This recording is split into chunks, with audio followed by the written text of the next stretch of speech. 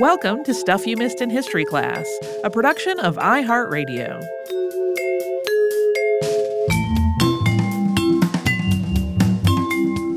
Happy Friday. I'm Tracy B. Wilson. And I'm Holly Fry.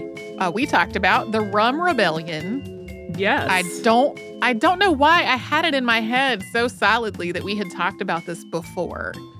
And I even looked through, I did a search for the words Rum Rebellion in my giant folder of old scripts for the show, trying to be like, did we just mention it in passing in one of our other related to Australia episodes? Like maybe the Catalpa Mutiny or maybe the Lady Juliana, either of the, no, it just seems like not. Is there any chance your brain is subbing it in for Whiskey Rebellion since it's a spirit-related incident? No, definitely not. Definitely not. So yeah, this is definitely one of the more ridiculous coups we've talked about. Maybe the most ridiculous coup, because most of the coups that we have talked about on the show have been just horrifying and violent.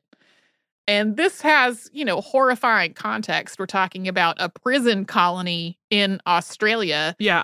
But the actual circumstances of the rebellion really seem to be, Bligh did not go to Australia to make friends. And there were people there who had some really strong personalities already. And the actual coup itself was minimally violent. There was only one person that got hurt. And then, although Bligh and his daughter were kept on house arrest, they were also on house arrest in what was effectively the governor's mansion. Right. So on the spectrum of coups, it's on the goofier, less violent end of the coup. It's less harrowing than many that we've talked about. Yeah. It also is, I think, because so much of it boils down to kind of petty bickering that gets out of control because of egos. Mm-hmm. It just lends itself to a more jocular tone. Yeah. Yeah. It's like, he really liked rules. I mean, it's kind of a sitcom, right? He really liked rules, but had a temper.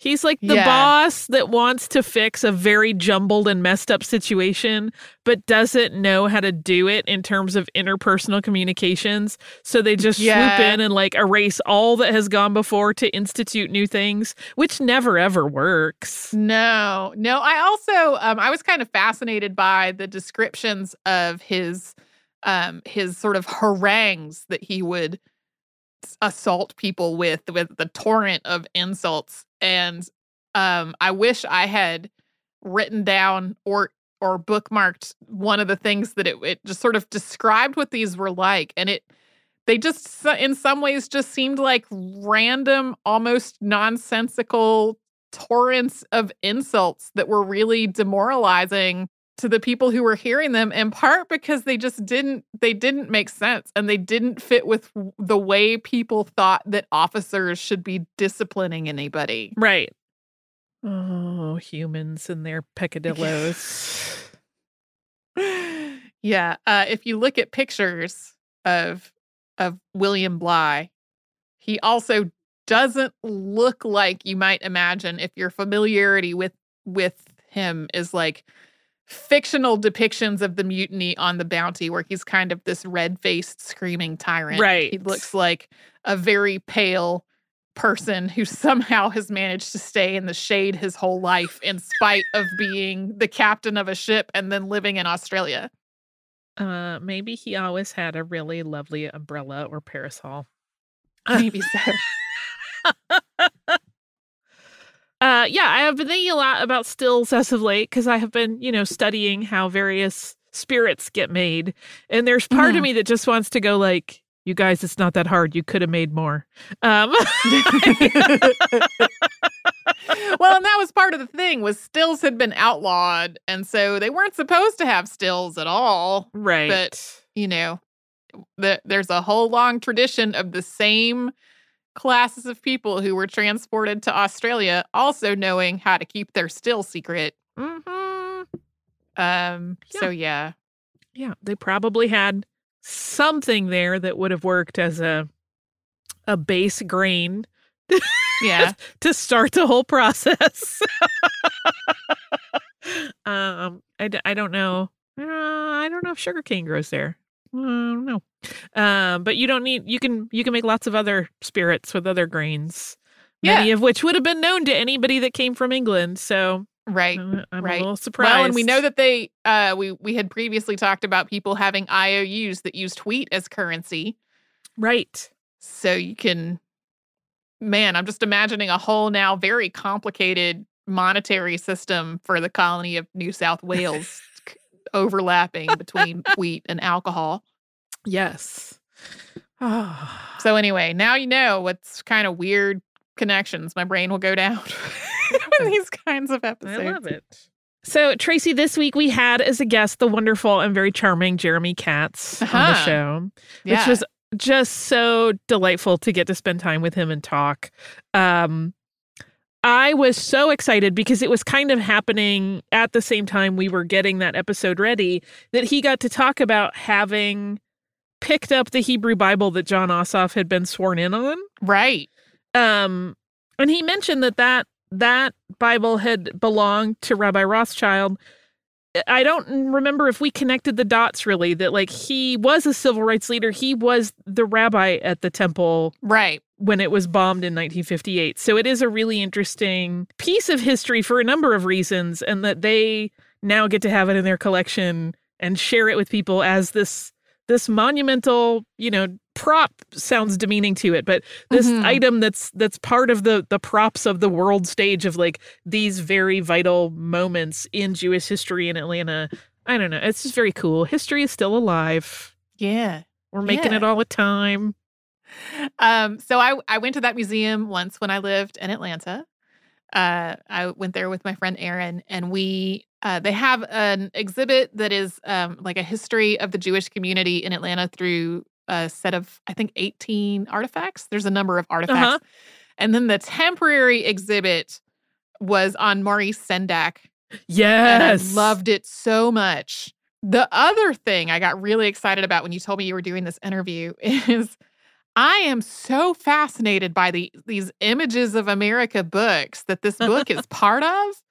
Like, anytime I walk into some random in the middle of nowhere place that has a gift shop, and the gift shop has an Images of America book that is about that specific place's history, I'm just deeply fascinated by. I have one of them on my desk right now, which is about a place called Breakheart Reservation, which today is like a park with lots of walking trails and a playground and hiking and that kind of thing, having the whole history of it.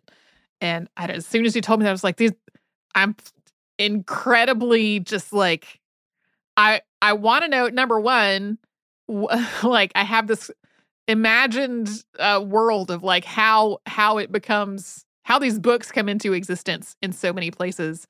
And then anytime I see one, I just want to look through it and take it home. I would have a whole library of just Images of America books by random places.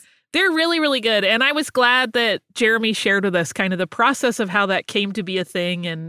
And he, of course, kind of had a similar project in mind already, so he was a little ahead of the game. But yeah. I mean, it's one of those things, too, right? I have lived in Atlanta for a long time now, like 30 years.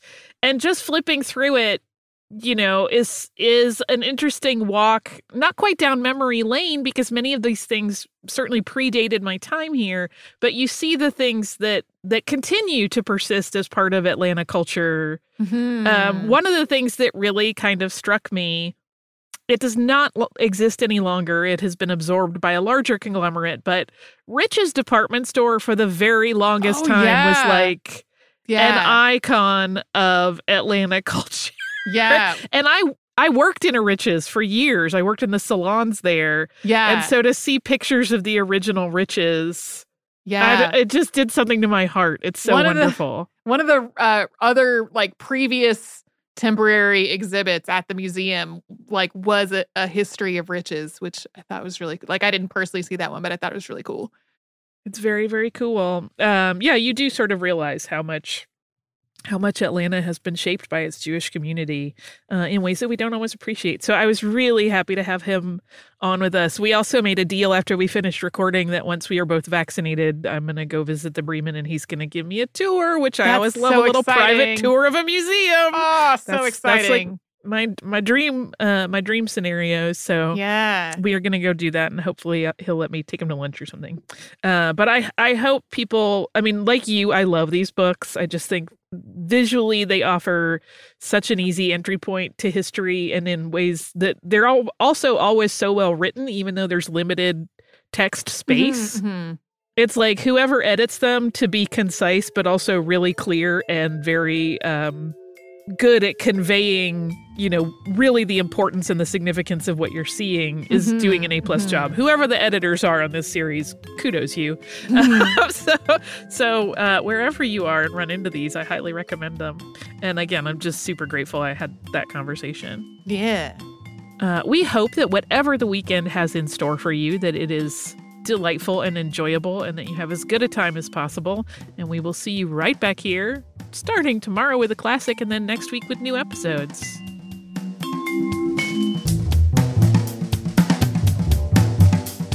Stuff You Missed in History Class is a production of iHeartRadio. For more podcasts from iHeartRadio, visit the iHeartRadio app, Apple Podcasts, or wherever you listen to your favorite shows.